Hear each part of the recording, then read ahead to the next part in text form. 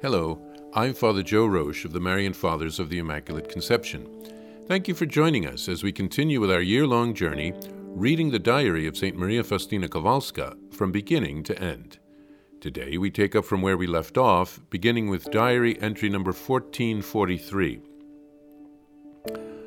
My soul was languishing with joy, but toward the end of the Mass I felt so weak that I had to leave the chapel and go to my cell, as I felt unable to take part in the community tea.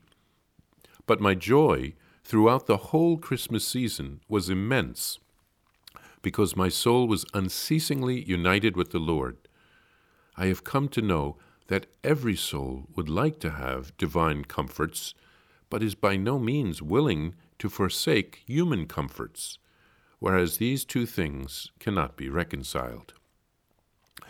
During this Christmas season, I have sensed that certain souls have been praying for me. I rejoice that such spiritual union and knowledge exist already here on earth. O my Jesus, praise be to you for all this. In the greatest torments of souls, I am always alone. But in the greatest torments of soul, I am always alone. But no, not alone, for I am with you, Jesus. But here I am speaking about other people. None of them understands my heart, but this does not surprise me anymore, whereas I used to be surprised when my intentions were condemned and wrongly interpreted. No, this does not surprise me now at all. People do not know how to perceive the soul. They see the body, and they judge according to the body. But as distant as heaven is from the earth, so distant are God's thoughts from our thoughts. I myself have experienced that quite often. It happens that, and then she leaves that thought unfinished. The Lord said to me, "It should be of no concern to you how anyone else acts. You are to be my living reflection through love and mercy." I answered, "Lord, but they often take advantage of my goodness." "That makes no difference, my daughter. That is no concern of yours. As for you, be always merciful toward other people, and especially toward sinners." Oh, how painful it is to me that souls so seldom unite themselves to me in Holy Communion. I wait for souls, and they are indifferent toward me. I love them tenderly and sincerely, and they distrust me. I want to lavish my graces on them, and they do not want to accept them. They treat me as a dead object, whereas my heart is full of love and mercy. In order that you may know at least some of my pain, imagine the most tender of mothers, who has great love for her children, while those children spurn her love. Consider her pain. No one is in a position to console her. This is but a feeble image and likeness of my love. Write, speak of my mercy. Tell souls where they are to look for solace, that is, in the tribunal of mercy, the sacrament of reconciliation. There the greatest miracles take place and are incessantly repeated. To avail oneself of this miracle, it is not necessary to go on a great pilgrimage or to carry out some external ceremony. It suffices to come with faith to the feet of my representative and to reveal to him one's misery, and the miracle of divine mercy will be fully demonstrated.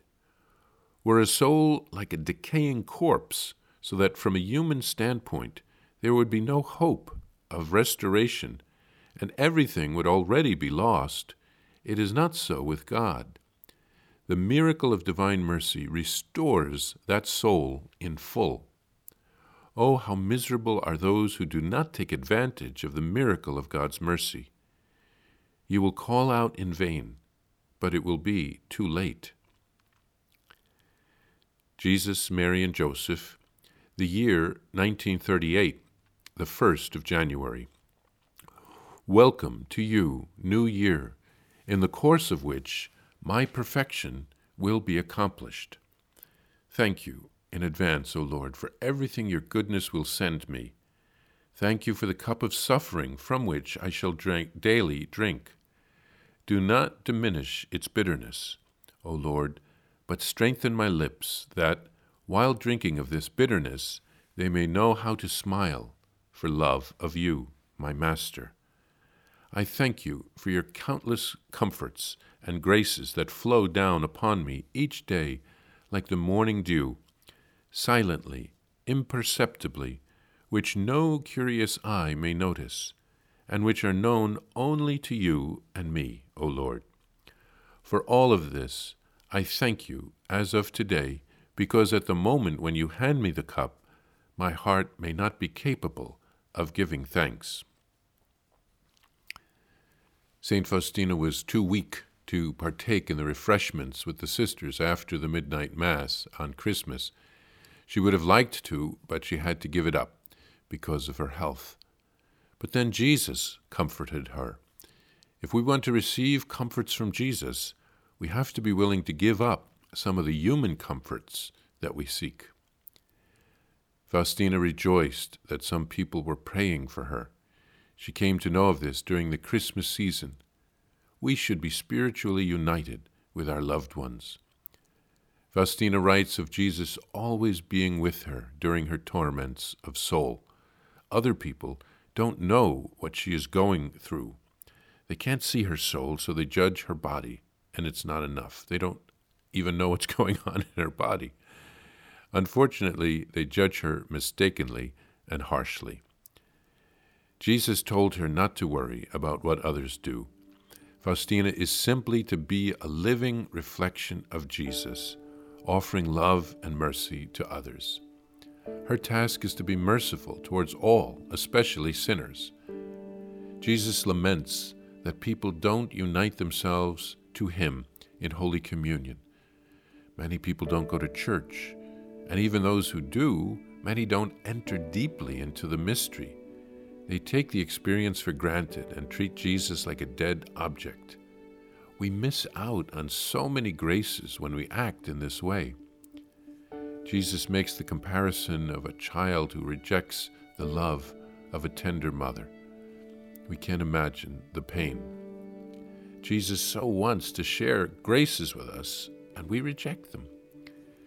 Jesus asks Faustina to write about the sacrament of reconciliation, which he calls the tribunal of his mercy. Miracles of healing take place there. We should try to go to confession regularly. Jesus strengthens us through this sacrament. He is patient and merciful and always ready to forgive us. He will not reject anyone who comes to him. And then St. Faustina writes on January 1st, 1938, that her path to holiness and perfection will be completed in that year. Obviously, God gave her an insight into when she would die, and she asks for strength to be able to carry the cross till the end.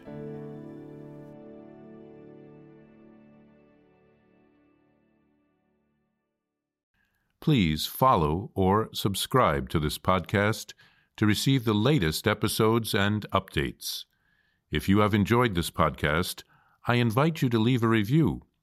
Reviews greatly improve our podcast ranking and will help other people throughout the world find St. Faustina's Diary in a Year. Remember, Jesus promised St. Faustina in Diary number 1075, souls who spread the honor of divine mercy are protected by God like an infant by a gentle mother. Please help us spread the message of divine mercy. Thank you, and God bless you. Visit shopmercy.org to order your copy of Divine Mercy in My Soul, the Diary of St. Maria Faustina Kowalska. It's available in print in English, Spanish, and Polish, and in English as an e-book, available now on shopmercy.org. Are you enjoying this podcast? I invite you to listen to more shows brought to you by the Marian Fathers of the Immaculate Conception. Join us daily for enriching spiritual content, which will help you on your journey with Jesus Christ. Simply visit DivineMercyPlus.org for a complete list of our shows. That's DivineMercyPlus.org.